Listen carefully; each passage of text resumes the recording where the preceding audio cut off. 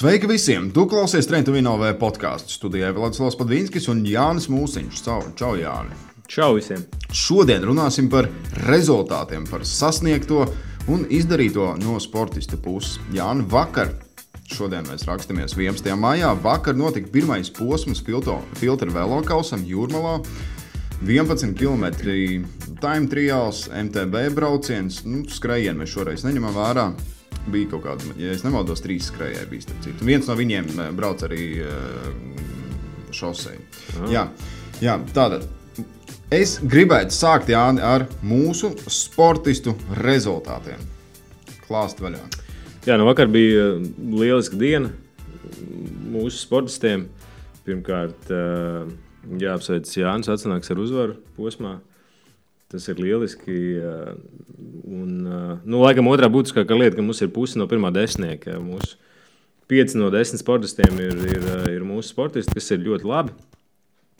Pirmās 2 vietas, un tad tur vēl daži labi ir iespraukušies tajā desmitniekā, kas ir tiešām labs sezonas pirmais starts gan mūsu sportistiem atsevišķi, gan mums kā treneriem. Jā, tas tā vieš drošība par to, ka šī sezona būs interesanta un spraiga.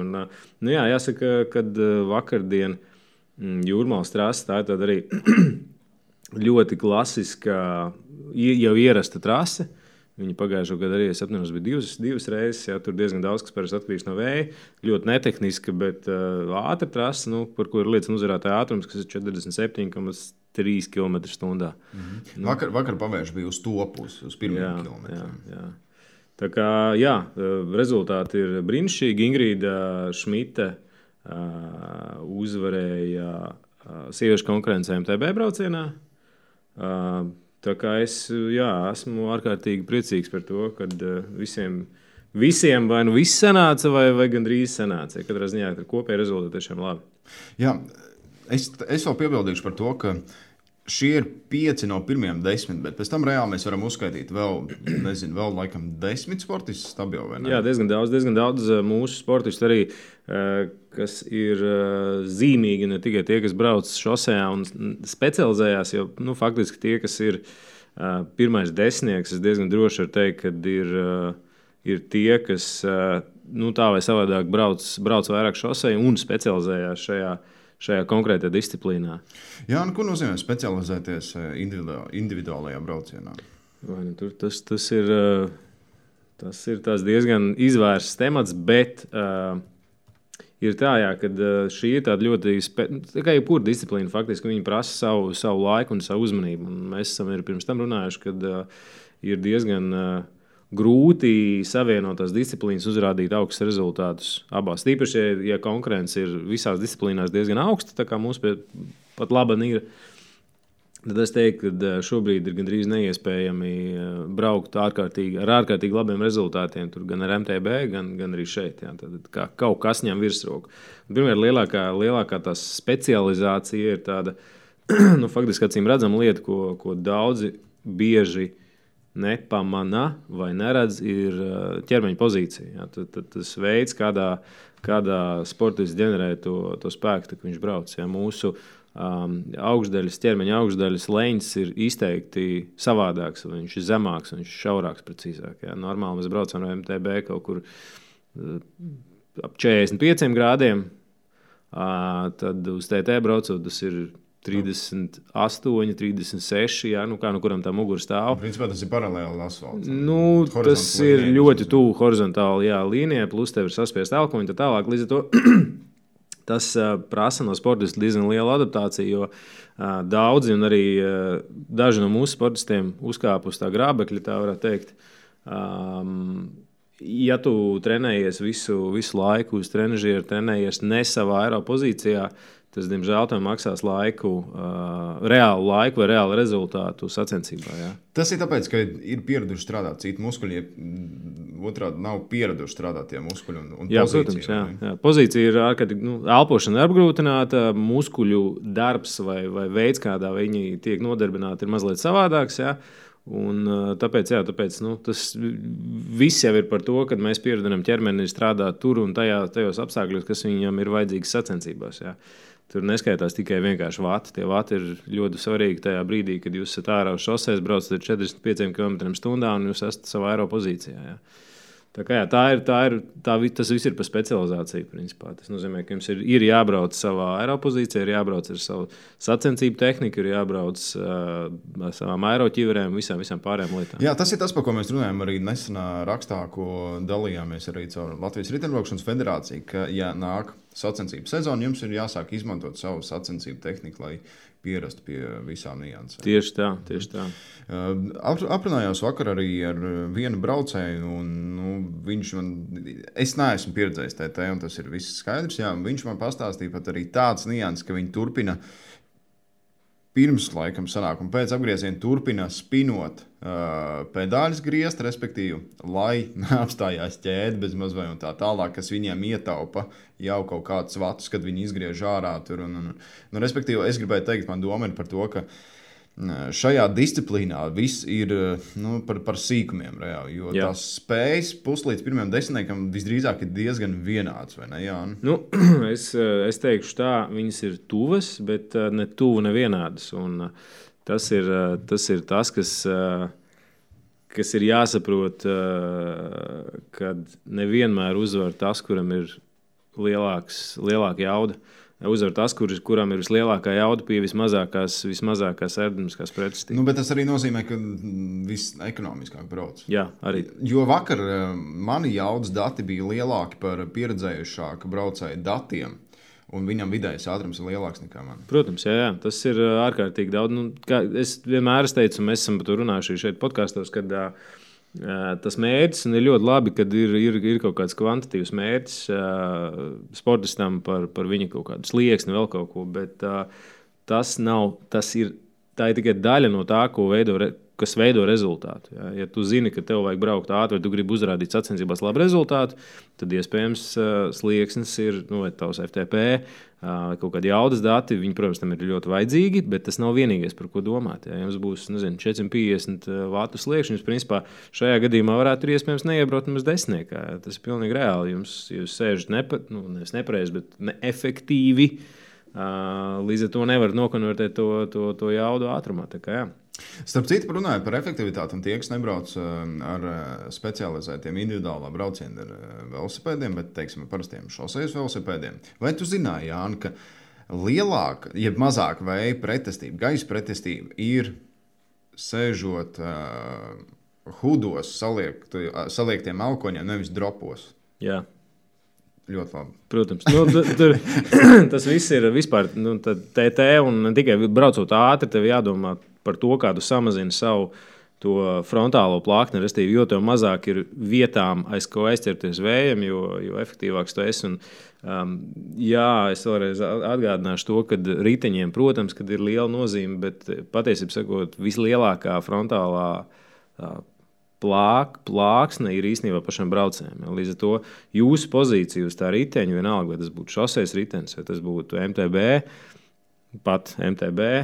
vai arī individuālā brauciena ritenis, svarīgākā ir jūsu pozīcija. Ritenis ir svarīgs, bet viņš laika pienesumā nedos tik daudz, cik tas, kā jūs pats spēsiet uzsēsties. Jā, arī individuālā riteņa brauciena velosipēdi arī nav tie vieglākie, vai ne? Nē, viņi galīgi nav. Jo doma ir, ja tu iekustini to masu, tad viņi iet, vai ne? Jā, tiesa gan nav arī tā, ka viņi nesver 11 kg. Protams, nē, bet viņi nevar būt salīdzināti ar vieglākajiem riteņiem, kas ir būvēti, lai tur brauktu augšā tikai kalnos. Jā, bet, protams, tas, kad viņi ir aerodinamiski, tas parasti prasa tur vairāk materiāla. Arī parastie šosejas riteņi īstenībā ir smagāki. Aeroriteņi ir smagāki par parastajiem riteņiem. Bet jā, tur tas pie mums ņemot vērā to, ka neviens vai ir tikai daži TT, kur ir tāda maza pampaki, tad tam nozīme ir principā maza. Un vidējā ātruma ir tik liela, ka to svaru tu faktiski nejūti tam ritenim. Labi, jā, tas viss ir par tehnisko daļu. No braucēja viedokļa, no tava treneru viedokļa, kāpēc vispār jāpiedalās šāda veida sacensībās? Jā, tas, kā es teicu, ļoti daudz no mūsu sportistiem arī piedalījās šajā posmā. Vispār brauc filtrus. Un, kā es arī teicu, ne tikai tie, kas specializējās tajā, bet jā, jāpiedalās ir galvenokārt tāpēc, ka tas ir ārkārtīgi labs veids, kā jūs varat pirmkārt nomērīt savu tādu, es ielikšu pēdiņās, tīro performanci attiecībā pret citiem braucējiem. Un tas ļoti attīsta tādu pacingu, izjūtu par to, kā sadalīt savus slodzes. Ja? Tā sacensība ir pietiekami īsa. Ja? Eku līderi ir izbrauc no 15 minūtēm ārā, kas principā nav daudziem, nav ilgi jāatjaunās, bet saprast to, kā jums sevi kā sadalīt spēkus 15 minūtēs, jā, tas ir ārkārtīgi vērtīgi. Pat ja jūs braucat ar MTB, vai tieši arī tad, ja jūs braucat ar MTB. Faktiski tas var būt arī atrāviens, vai ne? Kaut kādā sacensībā. Protams, jā, vai jūs braucat atrāvienā, vai jūs pārceļaties no grupas uz grupu, jo tas laiks un individuālās gaitas tās īpašības, viņas ir MTB faktiski ļoti svarīgas, jā, jo viņas kā disciplīnas, patiesībā sakot, savā ziņā, ja mēs skatāmies uz kaut kādu jaudas datiem vai, teiksim, to specifiku, viņas diezgan tūs. Es tev teikšu savu viedokli, tu man saki pretī. Es domāju, ka pa mežu braucot ar MTB, tā uzsēde vai leņķis, kurā atrodas mugura, un tā varbūt nav tik svarīgs. Braucot augšā, lejā. Protams, jā. Tur MTB ir citas lietas daudz svarīgākas. Jā. Mēs nekarojam tik daudz ar vēju, kā ar kaut kādām spēju tev uz saknēm to jaudu dabūt no tiem pedāļiem iekšā riepā. Vai uz tā braucamās daļas, jā. Kur šeit, protams, viss ir par to, ka tu esi maksimāli aerodinamisks, mazāk ķer vēju un tā tālāk. Bet, klausies, tas nozīmē, ka braucot šoseis brauciens vai šoseis treniņš, individuālā brauciena treniņš, MTB sportists var paņemt vairāk priekš sevis. Jā, pilnīgi noteikti. Otrādāk ir tas iegums tāds daudz mazāks, ievērām mazāks. Jā, trenējoties, ja jūs braucat ar MTB un jūs trenējaties uz šoseis, tur individuālā, vienalga, uz individuālā brauciena riteņa varbūt tās gluži tik daudz, bet jūs trenējaties ar parasto šoseis riteņu, tad, protams, jūs iegums mežā būs ievērami lielāks. Jā. Es jau gribēju jautāt, to arī noteikti gribēju teikt, par race feel un par savu iekšējo slodzes kaut kādu skalu, pēc kuras tu brauc uz sajūtu. Es arī vakar braucu, neskatoties praktiski. Varbūt es kaut kādā brīdī skatījos uz vatiem, bet faktiski es braucu pēc sajūtām. Un, lai es tā varētu braukt īstenībā, neskaitot to, ka man nebija pieredzes braukt ar nevis ar individuālu riteni, bet tādā distancē. Man pagāja apmēram gads, lai es varētu saprast, kurā slodzē es atrodos, cik stipri es spiežu uz pedāļiem un cik stipri es vēl ilgi varēšu to darīt, cik ilgi es to varēšu darīt. Kāpēc, Jāni, ir tieši svarīgi trenēt to iekšējo sapratni par to?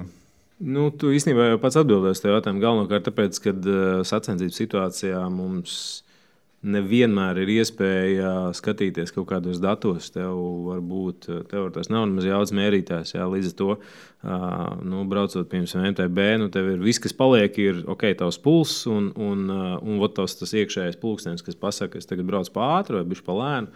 Ja tev ir jaudas mērītājs, viņš kaut kādā brīdī var nerādīt, tev var nosēsties Garmin bateriju, tev var aizmirst Garmin mājās. Tur ir miljonus iemeslu, kas var notikt, kas tev atņems tos datus, pat ja tu esi viņiem trenējies. Ja? Un tad tas feelings īstenībā ir tas, kas paliek pāri. Bet es teikšu tā, un es vienmēr to saviem sportistiem teicu un paudīšu viedokli visiem pārējiem. Es uzskatu, ka labs sportists, labs riteņbraucējs ir tad, kad viņš ir spējīgs vai caur treniņiem ir attīstījis šo race by feel tik labi, kad es viņam varu noņemt jaudas mērītāju, ielikt viņu kabatā un pateikt, nobrauc tagad intervālā ar tik un tik vatiem, un viņš to izdarīs diezgan precīzi.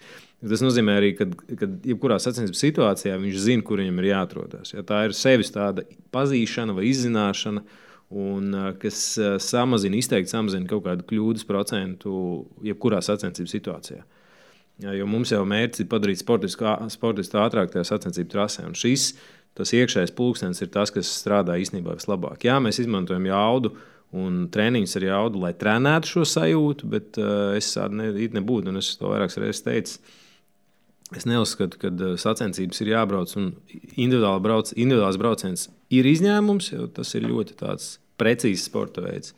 Taču gan šoseis braucieni, gan MTB, neviens sportists man nav tāds, kuram es iedodu kaut kādu mērķi vai ļoti precīzu sacensību scenāriju, pie kā viņam būtu jāpieturas. Tas, principā, manuprāt, nav iespējams. Jā, sacensības scenārijs visiem ir individuāls, bet iepriekšējā diena pirms sacensībām ir praktiski visiem diezgan, vingrinājumi ir diezgan vienādi visiem. Tas ir viens vingrinājums, kas tev sagatavo rītdienai. Līdzīgi. Tas ir līdzīgi tā kā pirms jebkuras sacensības. Faktiski tad, kad jūs gatavoties sacensībām dienu pirms, dažreiz tas ir 2 dienas pirms, tas ir ļoti atkarīgs, un tā ir tā individualizācija, kas ir tā kā katram jānoķer, jo daži sportisti dienu pirms sacensībām atpūšās, daži neatpūšās. Ja. Bet, kā es teicu, šī disciplīna un konkrētā sacensība viņa ir pietiekami īsa, līdz ar to mums nav jārēķinās to, ka sportistam nebūs jābrauc stundu vai 2 savā anaerobā kapacitātē. Tāpēc, diena pirms ir tas, kas jūs sagatavos sacensībai rītdien. Tas nozīmē, tas ir visticamāk īsi atkārtojumi, kas ļauj tev atrast to, vai tev ir jaudas mērītājs, tur arī brauc uz savu sliekšņu vai mazliet virs viņa, tā, lai tu atrastu to sajūtu un ķermenim iedotu signālu par to, kas viņu sagaida tuvākajā nākotnē. Es vakar arī aprunājos ar vienu no 20. vietu, 25. vietu, ja es nemaldos. Ieguvēji, viņš teica, ka vakar treniņā griezās forši, šodien kaut kas nebija. Viss ir tā gadās. Protams, ka tā gadās, jā. Visiem ir sliktas dienas, un labiem sportistiem arī ir sliktas dienas. Tikai labi sportisti arī sliktā dienā spēja nobraukt pietiekami jēdzīgi. Jā, tā kā, tas ir, lai klausītājs saprastu, treneris pirms viņš var pateikt, ka tu šajā dienā tiešām būsi savā labākajā formā, tev tas var aizņemt vairāk kā 10 gadus, jā. Tas, principā, mēs zinām, mēs mēram datus, mēs skaitām visādas lietas, mēs prognozējam kaut ko, bet tu nekad nezini, ir tik daudz ārēju faktoru, kas ietekmē to, kā tu jutīsies tajā konkrētajā dienā. Jā. Tā kā, tas refinements par formas pīķi, viņš ir ārkārtīgi sarežģīts. Tad Jāni iedosim kāds arī praktisks padoms un ieteikums uz nākamo filtru. Otro posmu, kas noteikts Garkalnai. Garkalnai ir garāka trasa, vai ne?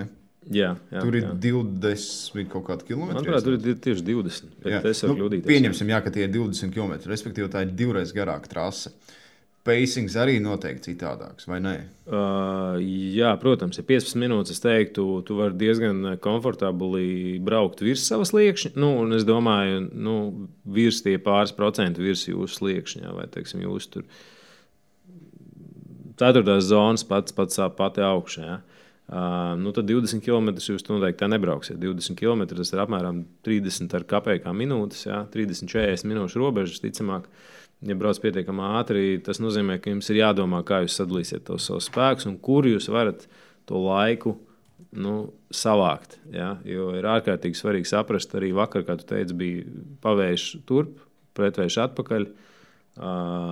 Kā tu darīji? Kā tu sadalīji savus spēkus? Kā es sadalīju savus spēkus? Es nesadalīju savus spēkus. Es sapratu, ka uz to pusi minās komfortabli. Un tajā brīdī, kad es jau braucu, es domāju, tā, interesanti, tagad man ir pavējš, vai es vienkārši esmu spēcīgs un jūtos labi. Un kas būs pēc tam, kad es braukšu atpakaļ? Un tad jau tuvāk uz pirms apgrieziena tuvāk sapratu, ka ir pavējš. Bet man bija kaut kādi citi nostāji par to izbraucienu, tāpēc es vienkārši visu laiku griezu, principā, jā. Cik varēja tik griezt, teiksim tā. Es zināju, ka tās ir plus mīnus 16-17 minūtes. Principā, priekš manis tas bija jaudas tests, kā es tur gāju olautā un tik, cik varēja, tik varēja. Principā, savu ātrumu es īstenībā turēju diezgan ok, ja es tagad tā vērtēju. Bija brīži, kad gribās padoties. Man tā bija kritiskā 14. minūte. Aptuveni nezinu, cik tur kilometri pirms finiša. Un tajā brīdī sāka krist vati, un tā ir robeža, ka tev ir jāmāk sadzīvot ar savām smadzenēm, ar savu iekšējo dialogu. Jo faktiski jau kājās arī ir. Un Jānis vēl neko man neteica, bet viņš noteikti kaut kādā tuvākajā dienā man uzrakstīs, ka finišā es atradu vēl kaut kādus 300 vatus. Nē, vairāk. Vairāk par 300 vatiem uz bezmazliet pusminūtes. Tur nezinu, kaut kas tāds tur jā. Nevis pat 300 vatiem, bet plus 300 vatiem. Jā. Plus 300. Plus 300. Ap 600 tur brauc. 600 ir kaut ko pēdējās, tur nezinu, 300 vai 200 metrus, jā. Tādam nevajadzētu būt. Es to saprotu. Tajā brīdī es to sapratu, ka laikam, ja es varu tik daudz, atrast vēl vats, tad noteikti kaut kur pa daudz sataupījos. Tā ir, jā. Tā ir. Un tas arī ir tas, kas ir jātrenē, jāmācās. Ne tikai man, bet arī visiem pārējiem. Lielākā daļā, jā. Tas tevis nosauktais pacing veids ir tāds tipiskā kļūda īstenībā lielai daļai, jā. Tu sāc par ātru, tad ir kaut kāda vidusdaļa, kur tu ļoti sagursti un visticamāk, arī tev tā jauda vienā brīdī krītās. Un tad tu pēc tam atdzīvojies un saproti, jo tad tu ieraugi finiša līniju un saproti, ka tu vari. Ja.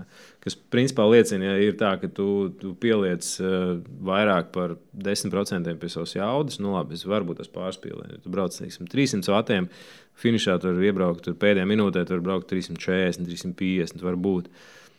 Bet ja tu brauc ar 400 un vairāk vatiem, jā, tas nozīmē, ka tu vienkārši iepriekš esi sev žēlojis un neesi spējis atrast pareizos vārdus, lai sev motivētu braukt ātrāk. Jā. Un ko es gribēju vērst arī uzmanību uz pārējiem braucējiem, kas atrodas trasē. Man pa lielam ir diezgan vienalga, ko viņi tur dara. Teiksim, kā viņi brauc.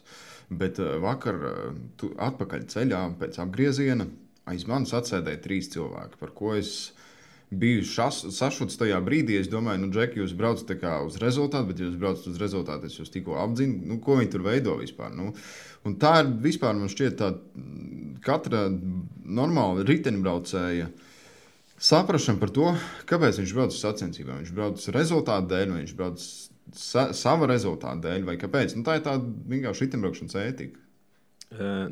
Jā, principā arī sacensību noteikumu pārkāpums, jo sacensībā ar individuālu startu nav atļauts atrasties otru braucēju aizvējā.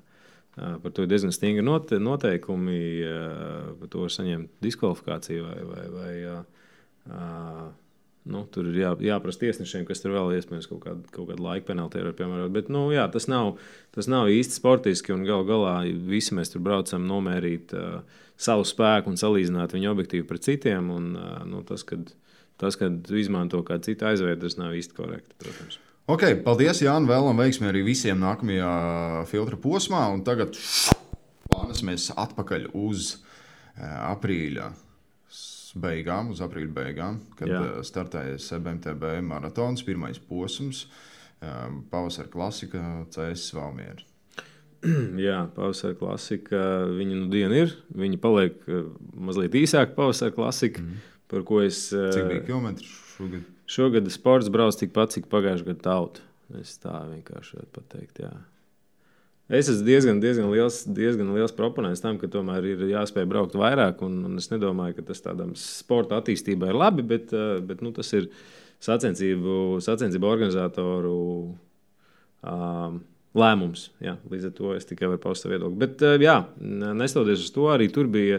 Pirmās sacensības vienmēr arī trenerim tas tāds 1. septembris, kad tu esi skola, vai precīzāk, varbūt pat ne 1. septembris, bet drīzāk tāds feelings, ka 1. septembrī, bet rezultāts noslēguma eksāmenā. Jo principā ir tā, ka tu atnāc uz skolu, bet uzreiz skaties, kāda tev rezultāti. Ok, par rezultātiem, jā. No pirmajām 10 pusmaratona distancē, ja? Tā viņa saucās? Jā. Pusmaratona īsā distance, es pat vairs nezinu, gudīgi, kā viņi sauc. Kas tur ir? Mums ir 3 sportisti, no kuriem mums ir viena ir 3. vieta, kas ir ļoti labi. Tas ir Girts Cirvels, kurš kāp uz 3. pakāpiena, piedestāla pakāpiena. Kā jau klasikā, tās laika diferences un punkti ir ļoti, ļoti cieši. Es vispār jāsaka, ka tagad jau mums ir šobrīd aizdīti faktiski 2 seb posmi. No iepriekšējā gada tā konkurence mums paliek arvien blīvāk. Jā, teiksim, tie rezultāti viņi mainās, un es domāju, ka ļoti kritiski būs sezonas otrā puse, kā visi sportisti spēs sev parādīt tur. Jā. Bet, šobrīd tas pirmais desmitnieks ir tāds ārkārtīgi. Viņš bišķiņ mainās, bet viņš ir diezgan līdzīgs no posma uz posmu. Es domāju, tā arī būs vēl vismaz vienu posmu uz priekšu Siguldā, un pēc tam mēs iespējams varam sagaidīt kaut kādas izmaiņas, līdermaiņas. Jā, bet jāatzīmē arī, ka braucēju vecuma atšķirās, un respektīvi tās vecuma grupas arī, vai ne? Jā, protams. Mēs šeit runājam par kopvērtējumu. Jā, par vecuma grupām mēs runājam mazāk, bet, protams, arī tur ir brīnišķīgi parādījis Roberts Draugs pirmajā posmā, arī uzvarēja savu vecuma grupu. Jāapsveic, starp citu, kas ir ļoti nozīmīgi. Ingrīda Šmita uzvarēja dāmu kopvērtējumā, kas ir pirmā uzvara kopvērtējumā garajā distancē viņai savā karjerā. Un līdz ar to viņa arī paņēma līderes krēklu. Tā kā pirmais posms bija aizdīts lieliski, laikapstākļi bija fantastiski labi. CS Valmiera kā parasti ļoti ātri trasi. Tagad tu saki ļoti ātri, bet es atceros savu pagājušo gadu, kad es braucu savu pirmo MTB maratonu. Man tā likās nebeidzami vienkārši. Jā. Tā kā tas viss ir ļoti relatīvi, Jāni, kā tu saproti. Jā, protams. Jā. Bet viņi uz citu trašu fona, es teiktu, ka viņi ir relatīvi ātri. Jā. Ir īpaši pirmie kaut kādi kilometri laikam ir pa pilsētu. Jā. Labi. Tā bija tautas klase, jā. Es atcerējos, ka viņi sauc. To mēs izrunājām visu. Bet arī abās šajās klasēs ir vēl Trenta sportisti. Es pilnīgi noteikti zinu, ka viņi tur brauc. Mēs viņus vienkārši nepieminam, bet viņi tur ir un diezgan daudz ir. Jā, protams, kad Seba laikam brauc lielākais vairākums arī mūsu sportistu. Šeit, protams, mēs runājam tikai par augstu sasniegumu rezultātiem. Īstenībā es vispār domāju, ka vajadzētu, un es atbalstīju sen atpakaļ, Roberts izteica to domu, tad, kad pagājušo gadu pirmie 3 kopvērtējumā ieguvēji, pirmās 3 vietas bija pie Roberta veikalā runāties. Tur bija arī, manuprāt, tiešraidi. Jakavels un Prižovets? Jā, Gins Jakavels. Es domāju, un Roberts toreiz izteica to domu, ka vajadzētu ieviest kaut kādu gradāciju par cilvēkiem, ne tikai vecuma grupās, bet pieņemsim bērnu skaitā. Jā, jo tas īstenībā ietekmē to tavu sniegumu. Darba stundās. Darba stundās vai iegūmā pret investēto, ja tur, teiksim, ir sportiskās. Tas gan tur ir veids, kā tu vari vēl nočītot, bet tas uzreiz parādīja citu bildi. Jā. Un tas, starp citu, attiecās arī uz filtru, jo es ļoti rosinātu, ja kāds mums no filtra klausās, es jums vienkārši ieteiktu aizdomāties, varbūt tas ir jēga uztaisīt atsevišķu vērtējumu, tā kā mums ir grupas, jā, uztaisiet vērtējumu tiem, kas brauc šoseis ritiņiem, jo tādi ir daudz. Jā, tā ir. Jā, tas būtu vienkārši interesanti, jo objektīvi ir tā, ka, ja tu brauc ar specializētu riteni, tu būsi gandrīz vienmēr ātrāks par citu sportu. Es teikšu, ka tu būsi ātrāks. Visdrīzāk, ja tev ir specializēts ritenis, tad visdrīzāk to disciplīnu diezgan brauc. Nē, arī šoreiz bija piemēri, kad džeki ar šoseniekiem apdzina džekus ar tačkām. Jā, bet, kā es teicu, mēs runājam par lielāko vairākumu. Otrais seps Smiltenē tikko notika, ja? Cik es atceros pagājušajā brīvdienā. Pavisam nesen, pavisam vēl svaigi izcept rezultātu. Es atceros Smiltenes trasi kā ļoti foršu ar visu smilšu trasi, laikam mototrasi tā bija, vai ne? Un leģendāro upīti beigās, ar kuru ir jābrauc. Abulu. Jā. Kādi tur ir sasniegumi, Jāni? Starp citu, Smiltene viena no manām mīļākajām trasēm vispār. Brakaus ģimene kārtībā reiz, protams, saglabājot klasiku, atstāja viņu vai spēja padarīt to trasi joprojām interesanti. Tas gan, katram viņas tās mīļākās ir savas. Es gan neesmu dzirdējis nevienu, kuram mīļākā ir CS Valmiera. Tā pa īstam. Ja kāds ir, uzrakstiet, es vismaz zināšu. CS-niekiem? Vai Valmieriešiem? Es nezinu, bet gan jau kāds ir, bet es tiešām neesmu dzirdējis, kāds teikt. Nebija tā, ka Toms Marks teica par to, ka viņš nebija? Vai tas bija kāds cits? Es neatceros. Es saku, godu vārds, es neatceros nevienu cilvēku, kurš man teica, ka viņam mīļākā trasa ir CS Valmiera. Nu, respektīvi, ja jums ir, tad uzrakstiet. Ja mēs zināsim, ka tādi cilvēki ir. Bet, jā, otrā smiltenē, nu, es teiktu, ka bija lietas, kas bija labāk, bija lietas, kas bija varbūt netik labi.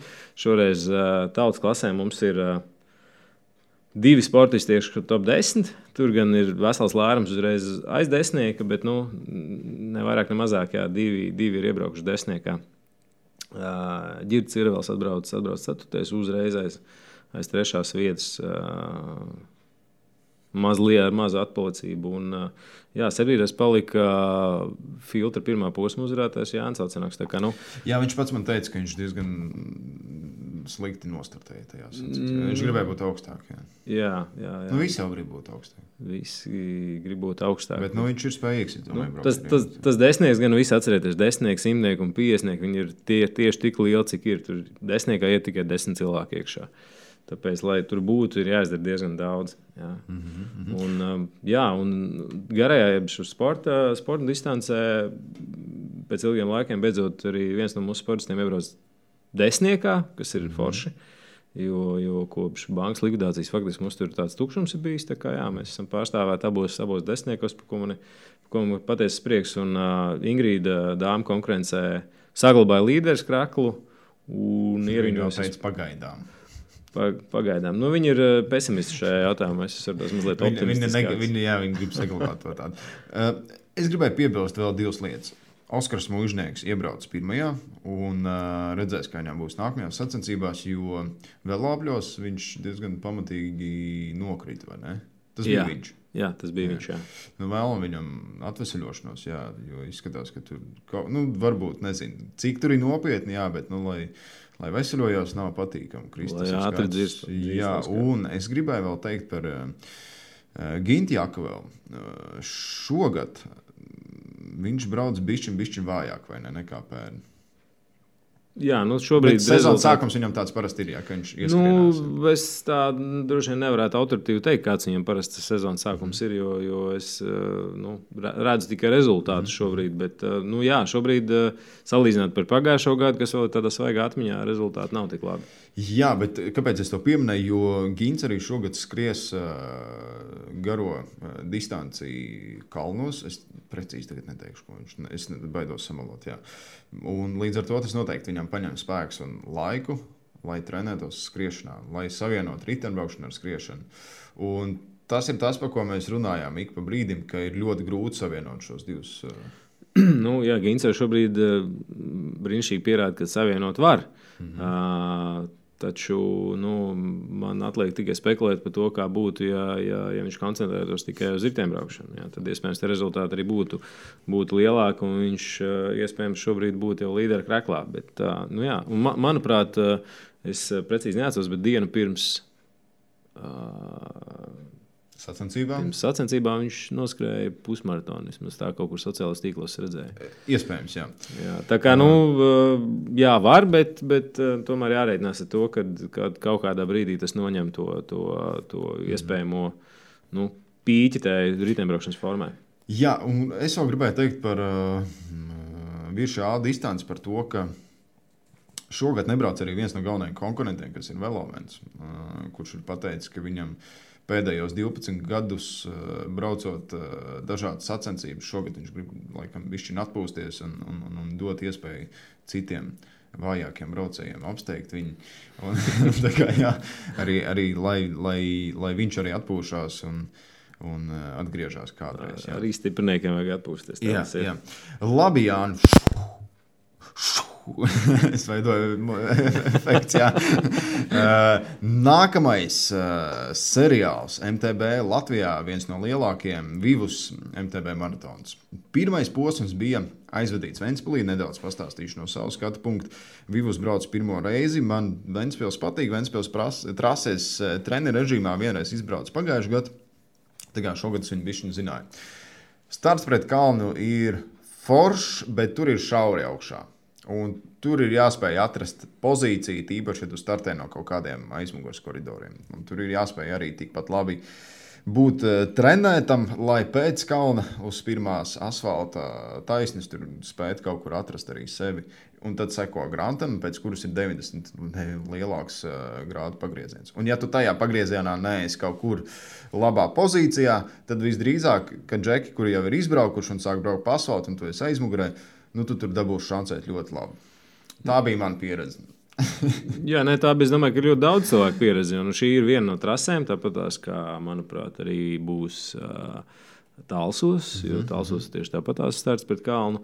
Tas līdzīgi tā kā Krasos. Krasos ir principā tāds, sprints līdz iebraukšanai kaut kādā singletrakā. Šeit ļoti līdzīgi. Ja jūs esat kaut kur aizmugurē, un bija kaut kur video, manuprāt, Maratons bija nopublicējis no starta, kur tu var redzēt, kā līderi, manuprāt, tas bija Reinis Adriānovs, kurš tādu ļoti skaisti kalnā aizbrauc visiem pa priekšu, vai kāds no ZZK, es tagad neatminos, bet viņš sāk braukt lejā, un lielais vairums tikai bija kaut kāda kalna pakājē. Līdz ar to, distancē to gapu nodzēst trasē var, ja tu esi izcili labā formā un tiešām spēcīgs braucējs. Šobrīd, kā es saku, jārēķinās to, ka tomēr tā konkurence ir, jūs varat pastīties pēc laikiem, ja? Neviens jau neuzvar 5 minūšu pārsvaru šobrīd. Tā kā pozīcija ir ārkārtīgi svarīga, un Talsos būs tieši tas pats. Es neesmu pārliecināts, kā Siguldā būs starts, bet, ja tur viņš ir pret kalnu, tad ir līdzīgi. Jā. Okay. Ko es vēl gribēju teikt no personīgās pieredzes, kamēr atceros, nometne man ir devusi ne tikai spēju ātrāk braukt, tagad nebija iepriekšējā virusā, jā, par to mēs varam vēl kaut kur pietarties, bet braucot lejā no kalniem, pašpārliecinātība par sevi un par spēju vadīt velosipēdu ir palikusi lielāka. Es gribētu teikt, ka tā spēja vadīt velosipēdu ir. Jā, jo pašpārliecinātība nav vienmēr tas pats, kas spēja. Jā. Tur ir viens labs likums, tev vienkārši jālaiž vaļā bremzes. Tad ir kaut kur beigās jāspēj savaldīt tas ritenis. Un to ļoti labi varēja redzēt manā finišā, kuras iebrauc principā sākumā ar 3 vai 4 cilvēkiem, kaut kur pie kalna gala es viņus tur laikam apsteidzu, un tad es sāku braukt lejā, un es aizgāju diezgan labu laiku prom no viņiem. Jā. Un tas pats arī bija pie nobraukuma, kad bija lielā masa pie starta. Es lūdzu daudziem braucējiem mēģināt atrast savu trajektoriju, turēt to trajektoriju, negriezt nost ceļu. Un tad, kad visi brauc, tad visi brauc un nespiest pa bremzēm, jo nozīmē, ka priekšējais izbrauc, tad tu arī visdrīzāk izbrauks. Manā situācijā bija tā, ka pa savu trajektoriju es braucu, un priekšā izbrauc cilvēks, kurš sāka bremzēt, un es sāku uz viņu bļaut, un tad tur daudz braucēju aizgāja man garām. Pēc tam man pazīstamie teica, ka es dzirdēju, kā es tur bļaustījos. Es jau pieklājīgi bļaustījos. Es teicu, lai brauc vienkārši, lai nebaidās. Varbūt citiem vārdiem bišķi, bet apmēram tā, jā. Kā jau sacensībās, jā. Un, bišķiņi jāprot atlaist bremzes. Bet, lai tagad viss nedomātu, ka es esmu kaut kāds baigais nācis, te runāju visādus gudrus vārdus un iebraucu tur tādā sliktā vietā, ir dienas, kad startēt ir netik forši un ir sliktāk un visāds bagāžu vagās līdz, teiksim tā, un līdz ar to arī tie rezultāti, kā mēs runājam, varbūt atšķirīgi. Par rezultātiem, Jāni. Jā. Maratona distancē. Jā, maratona distancē mums ir 2 cilvēki top 10. Kas atkal ir labi, mums ir 7. un 9. vieta. Jāpiebilst, ka tāda interesanta, faktiski pagājušajā gadā arī tā tendence bija tāda pati, kad Vivusā maratona distancē brauc liela daļa arī SEB tautas klases dalībnieku. Līdz ar to tur tas miks un tā konkurence, teiktu, kļūst bišķiņ lielāk. Tā kā 2 cilvēki top 10 ir ļoti labi. Mums ir arī 2. vieta pusmaratonā. Ingrīda arī šeit spēja noperformēt un atbrauca kā trešā dāma maratona distancē. Jā. Tur bija diezgan maz kaut kāda laika starp ar dāmu pirms tam. Tā kā, arī Vivus ir sācies interesanti. Es teiktu, ne ļoti pārsteidzoši ar Arņu Petersonu uzvaru šobrīd. Bet šogad viņš ir viens. Šobrīd vismaz tajā savā pierastajā kompānijā. Jā, taču otrais atbrauc Jānis Ozols. Tā kā. Bet Reku Petersons atveda minūti 49. Respektīvi, viņš gandrīz 2 minūtes aizgāja atrāvienā. Jā. Nenoliedzami Arnis arī šogad ir stiprs, un viņš ir viens no ļoti reāliem kopvērtējuma līderiem. Bet sezona ir garā, redzēsim, kā visiem ies novēlam. Novēlam visiem veiksmi arī nākošajā. Jā, nebija tā, ka viņi kaut kur aizbrauc gadījumā tagad. Es tik tiešām nezinu. Jā, es arī nezinu. Ja kāds klausās, jūs varat pastāstīt, kur jūs brauksiet, un mēs izstāstīsim pārējiem, kur jūs meklējat un kam sekot. Jā, Jānī, izskatās, ka Ingridai šogad iet labi, vai ne?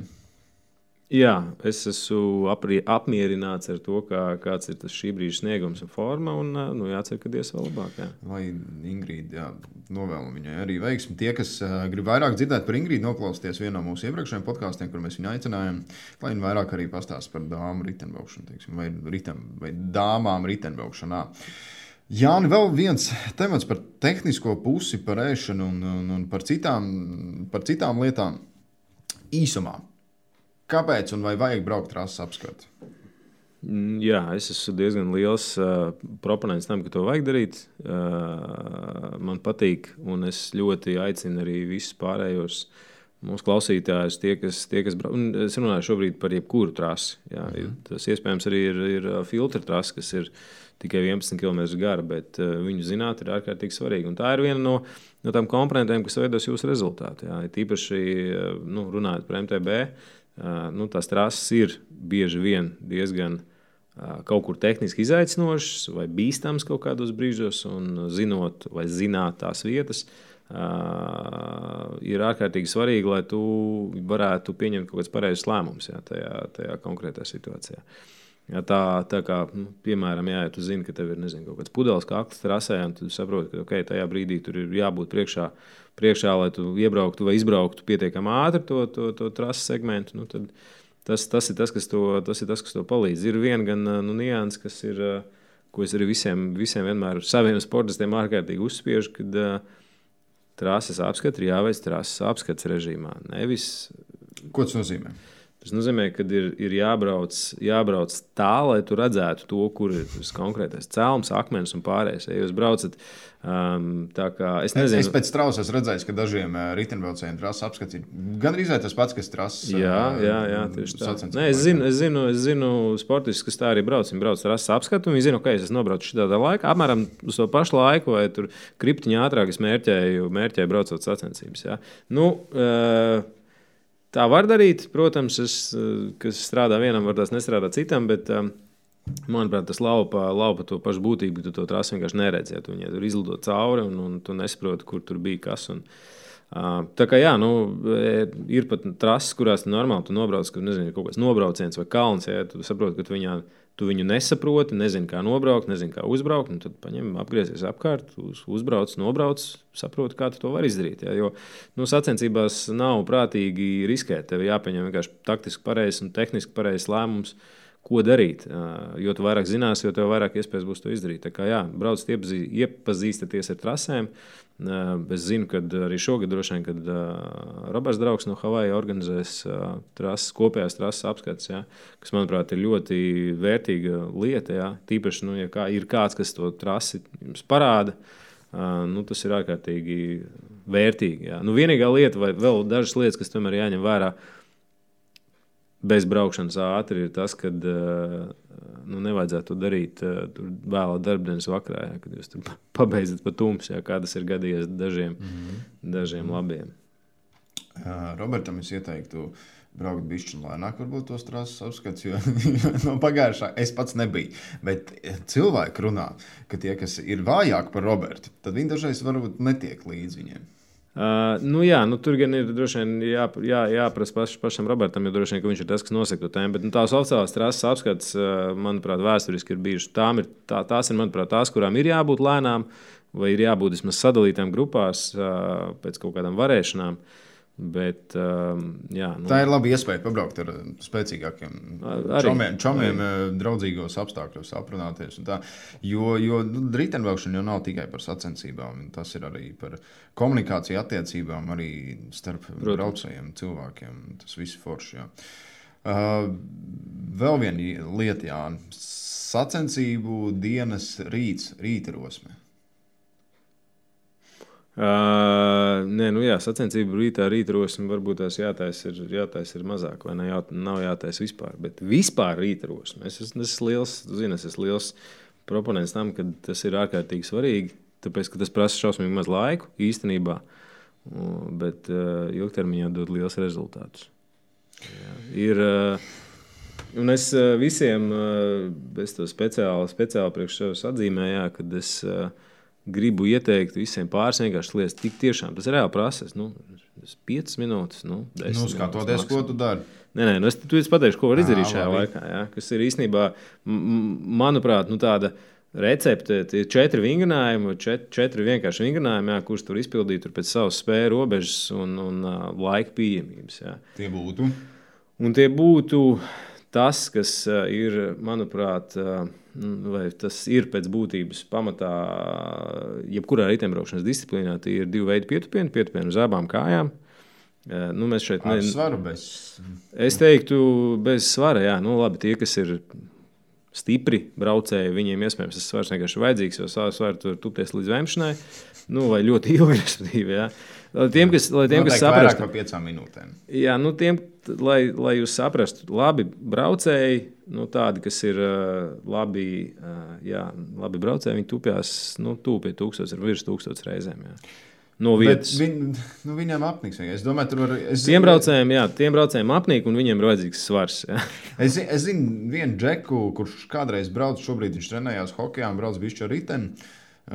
Kārlis Plakans, un viņš tupās kaut kādās sacensībās 2000 reizes no vietas. Tur bija pār pat 20 minūtēm, ja nemaldos. Viņam apnika, tur visiem apnika, principā. Jā. Viņš vēl nebija pirmajā vietā pie tam. Jā, tā ir lieta, kas ir, kā es teicu, atkarīga no tās spējas un varēšanas, bet es teiktu, ka jāsāk pārbaudiet bez svara. Un, ja saprotiet, ka jūs varat tupties vairāk kā minūti bez svara, tad viss ir labi. Tad jūs varat sākt domāt par vai ilgāku laiku vai kaut kādu svaru pielikšanu.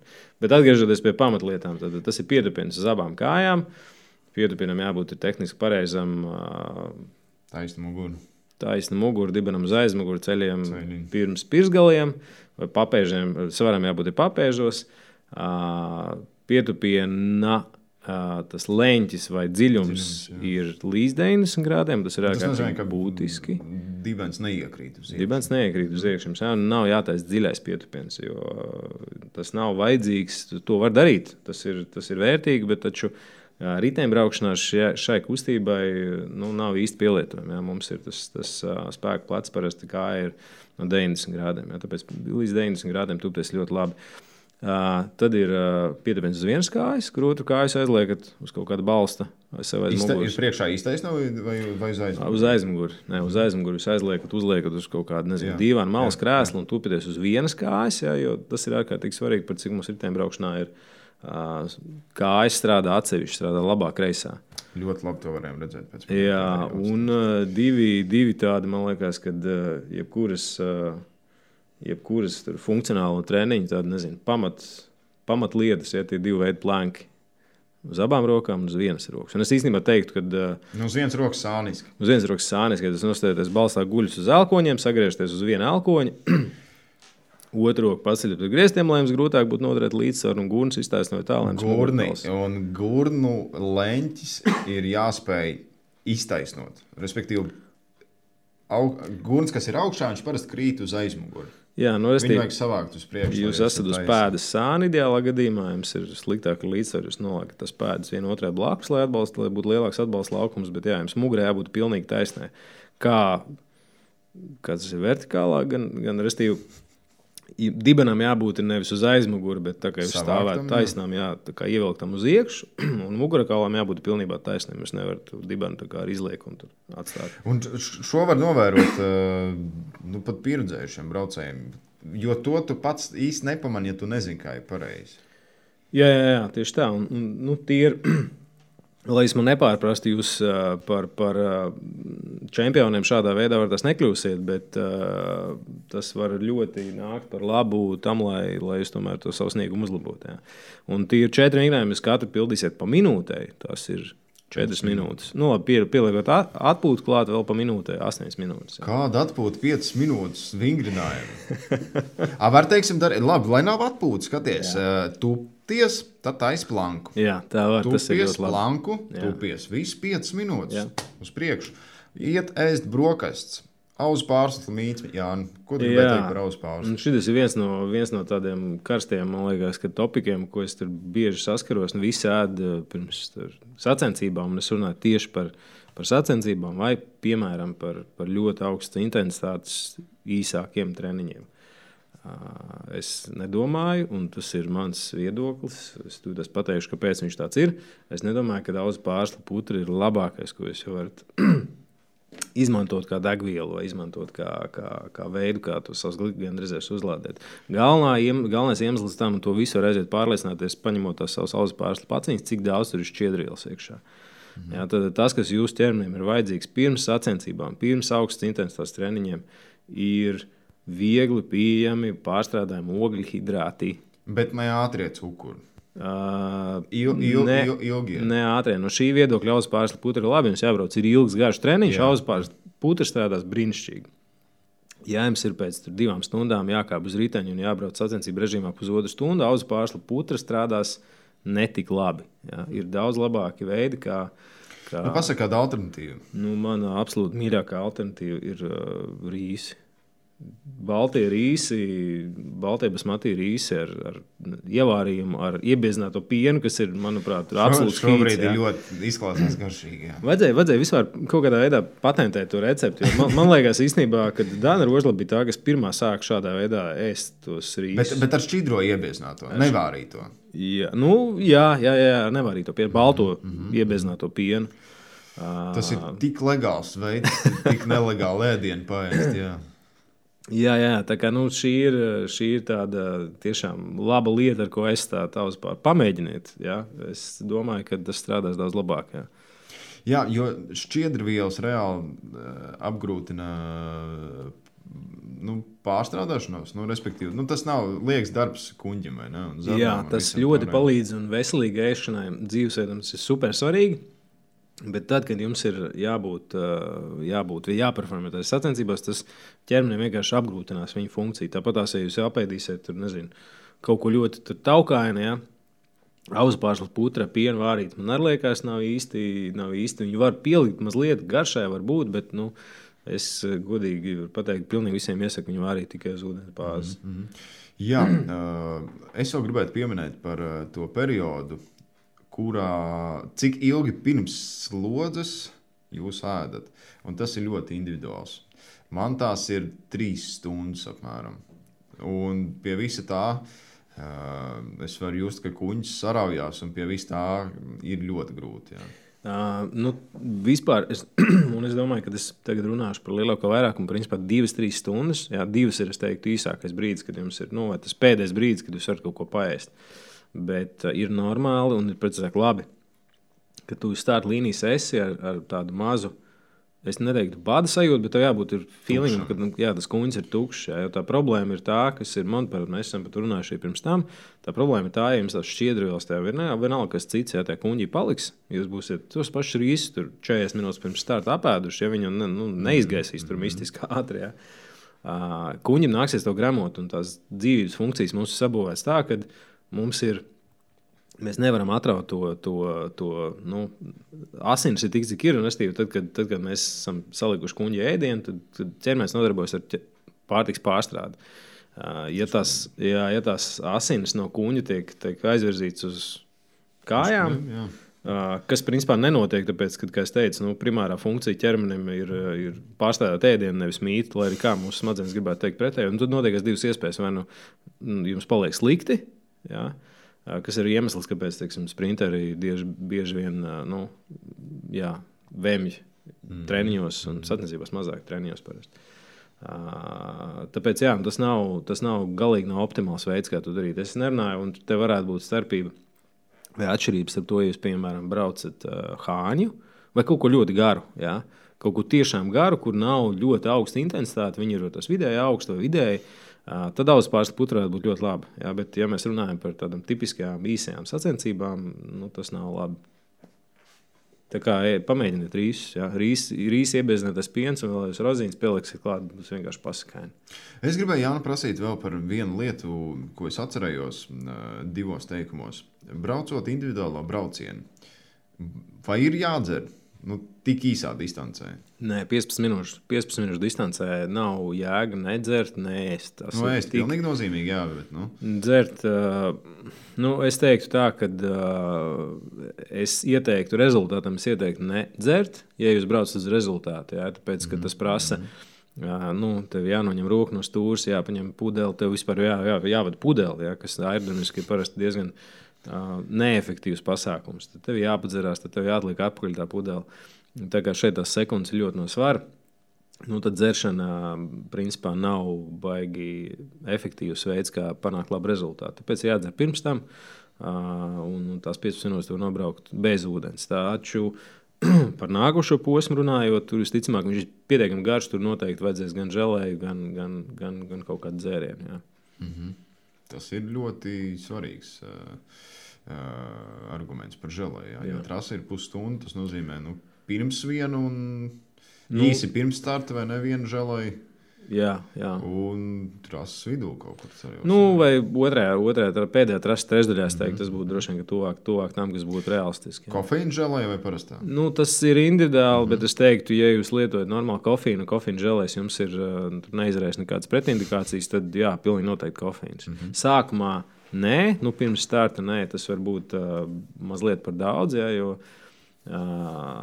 tas tāds valodā bongs pēc tā kofīna viņš iestājās, un ja viņš tev būs trases pēc apgrieziena, tad būs slikti. Bet trases beigās viennozīmīgi kofīna želē varētu būt tas, kas palīdzēs uzlabot to rezultātu. Ok, vēl viena lieta, par ko mēs ļoti reti runājam savos podkāstos, un par tehnisko pusi, par riteņu uzbūvi, šoreiz par MTB velosipēdu, par kalna riteņbraukšanu. Jā. Cietā dakša, Jāni, kādas ir priekšrocības un trūkumi? Es tagad ērtāk uzreiz iesēdos krēslā, jo es zinu precīzāk, ka šis ir tāds ļoti karsti debatāts vai aktīvi debatāts topiks. Viss kaut kur tādās formos, tur ir cilvēki, kas saka un krīt un gāžās par tur cieto dakšu, un principā jaunam ritenim, ja viņš ir bez cietās dakšas, tad viņš nav normāls ritenis. Mana personīga pozīcija par to ir diezgan precīzi tāda, ka es neuzskatu, ka cietā dakša ir kaut kas, kas jūsu rezultātu kardināli uzlabos. Tur ir vairāk iemesli, kāpēc. Viņa varētu nest zinām labumu. Protams, ka lielākais tas pienesums ir tas, ka jums ritenis paliek pa kilogramu vieglāks. Tiesa, šeit ir tā viena nianse, un tā nianse, un mēs nevaram, tas, ko parasti visi dara, visi skatās to, kā tur līderi, vīri, kas tur sadala medaļas un kreklus, skatās, ar ko viņi brauc un kā viņi brauc. Un es gribētu atzīmēt vienu būtisku lietu, kad viņi cīnās par uzvaru, kas principā nozīmē, vai par ļoti augstu rezultātu, kas nozīmē, ka viņu gadījumā viņi ir gatavi atstāt jebkuru komfortu, kaut kādas, traumu risks, vēl kaut ko. Velo somiņas. Jā, šīs lietas tā kā viņiem nav aktuāls, jā, un viņi tiešām tur tās sekundes vai minūtes vai viņiem ir svarīgs, jā. Viņi ir pieredzējušāki un gatavāki. Arī, jā. Manuprāt, divas nianses. Viena, pirmkārt, tā, ko es visiem vienmēr saku, ka tā ir tāda ļoti sevis sodīšana braukt cieto dakšu, jo vienkārši tas viss kļūst ārkārtīgi nekomfortabli. Es domāju, ka neviens tagad nav, turpat nav argumenti, tā tas vienkārši ir. Jūs kratāties vienalga ar kādu, cik labu karbonu dakšu, jūs vienkārši kratāties pa visurien. Jā. Jums nav nekādas amortizācijas, tikai tik, cik tās riepas. Jā. Tas ir diezgan neveselīgi jūsu locītām mugurai, visiem skeletam faktiski, jo jūs tās visas vibrācijas paņemat noamortizējat uz kaut kādiem savām locītām. Ja, rokas parasti gūst daudz ātrāk. Visi, kas ir braukuši cieto dakšu, arī šim nākušam argumentam piekritīs, ka vadāmība cietai dakšai ir daudz sliktāk, ir tīpaši nobraucienos. Ja nobrauciens ir tehnisks, sakņains, ātrs, grāns nobrauciens, jums iespēja korģēt savu trajektoriju ir daudz mazāk, kā tas būtu ar mīksto dakšu. Ja? Tāpēc ir tā, ka, ja tu esi tehniski labs braucējs, tu zini, ko tu vari un kā tu vari, tad tu vari pabraukt ar cieto dakšu tikpat ātri, kā ar mīksto dakšu. Ja tu tehniski neesi labs braucējs, tad cietā dakša tev maksās viņa kļūdas. Tā ir ļoti vienkārši, ka viņa kļūdas nepiedod. Tu nevari nokoriģēt savas darbības procesa laikā. Tāpēc, viens ir pieredze, un otrs ir arī tāda fiziskā spēja, jo, ja tev ir ļoti laba kore un vispār fiziskā sagatavotība, tu vari stāvēt daudz minūtes, tur plankās atspiesties tā tālāk, vai tu vienkārši esi to cieto dakšu, braucis ļoti, ļoti ilgi, kas cilvēki vienkārši adaptē pie tās slodzes. Ja? Tad tas varētu strādāt. Visos citos gadījumos es ļoti silti cilvēkam tomēr ieteiktu tās cietās dakšas atstāt uz velosipēda. Es nezinu, mīkstās dakšas atstāt uz velosipēda un braukt ar viņām. Es teiktu, ka es runātu par to plus, mīnus 50 vietas, kas grozās ap 100 vietu. Pa lielu jau tur visi brauc savas izpriecas un nezinu, tur kaut kāda personīgā rezultāta dēļ, un braukšana ar mīksto dakšu būs daudz patīkamāka pa mežu. Jā. Nekā cieto. Jā, tur jāņem vērā vēl pāris lietas, jo jūs esat vieglāks braucējs, jo jums ir mazāk kilogramu. 60 kg tev ar cieto dakšu būs vieglāk braukt nekā tad, ja tev ir 90 kg. Jā.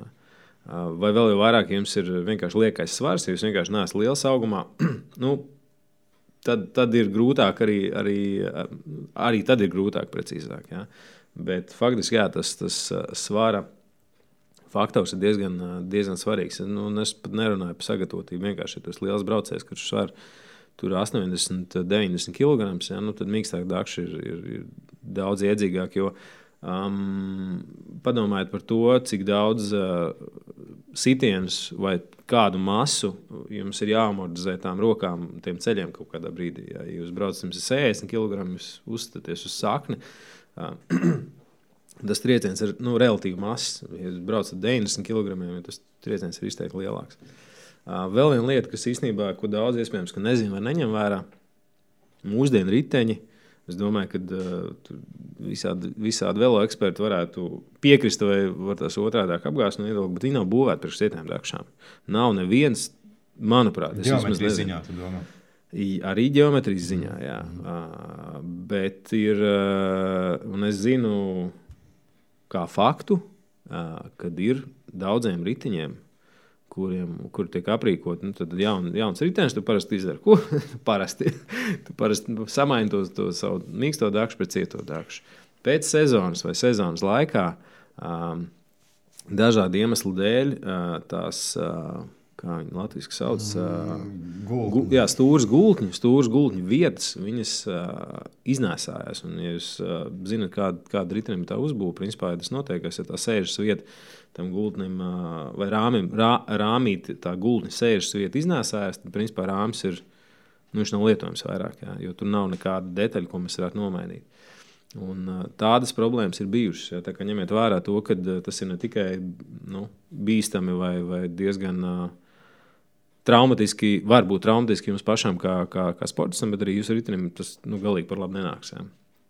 Tā kā tā ir lieta, ja jums ir jauns, dārgs ritenis, padomājiet, vai tiešām jūs gribat likt cieto dakšu. Ja jūs to darat, es ļoti silti ieteiktu viņu ļoti, ļoti regulāri servisot un skatīties, vai visas skrūves ir pietiekami labi pievilktas.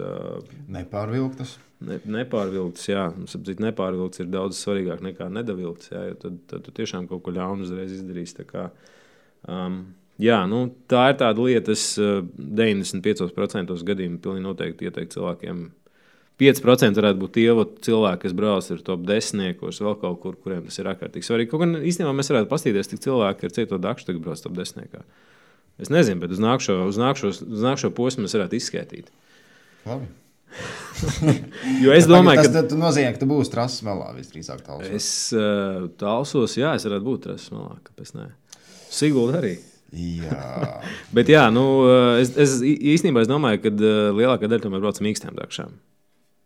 Bet saskaitīsim, redzēsim, mēs visiem pastāstīsim. Labi, Jāni, es domāju, šo mēs arī šodien pabeidzam. Paldies tev par šo lielo informācijas klāstu. Jā, ņemiet par labu. es novēlu visiem veiksmi sacensībās. Brauciet droši, uzrādiet labus rezultātus un pats galvenais izbaudiet riteņbraukšanu. Un tagad, kamēr ir labs laiks, atcerieties pēdējais šodienas treneru padoms, izbrauciet kādu garu treniņu. Patiešām garu. Cik ir garš treniņš šādi? Šitādā laikā jau tas 4 stundām mājās. Kustības laika. Kustības laika, jā. Nevis kafijas laika. Jā, paldies visiem, ka klausieties. Tas bija Vladislavs Padvīnskis, Jānis Mūsiņš. Trentavīno.lv podcasts meklē vairāk informācijas mūsu Facebook lapā, mājaslapā www.trentavīn.lv un tiekamies sacensībās.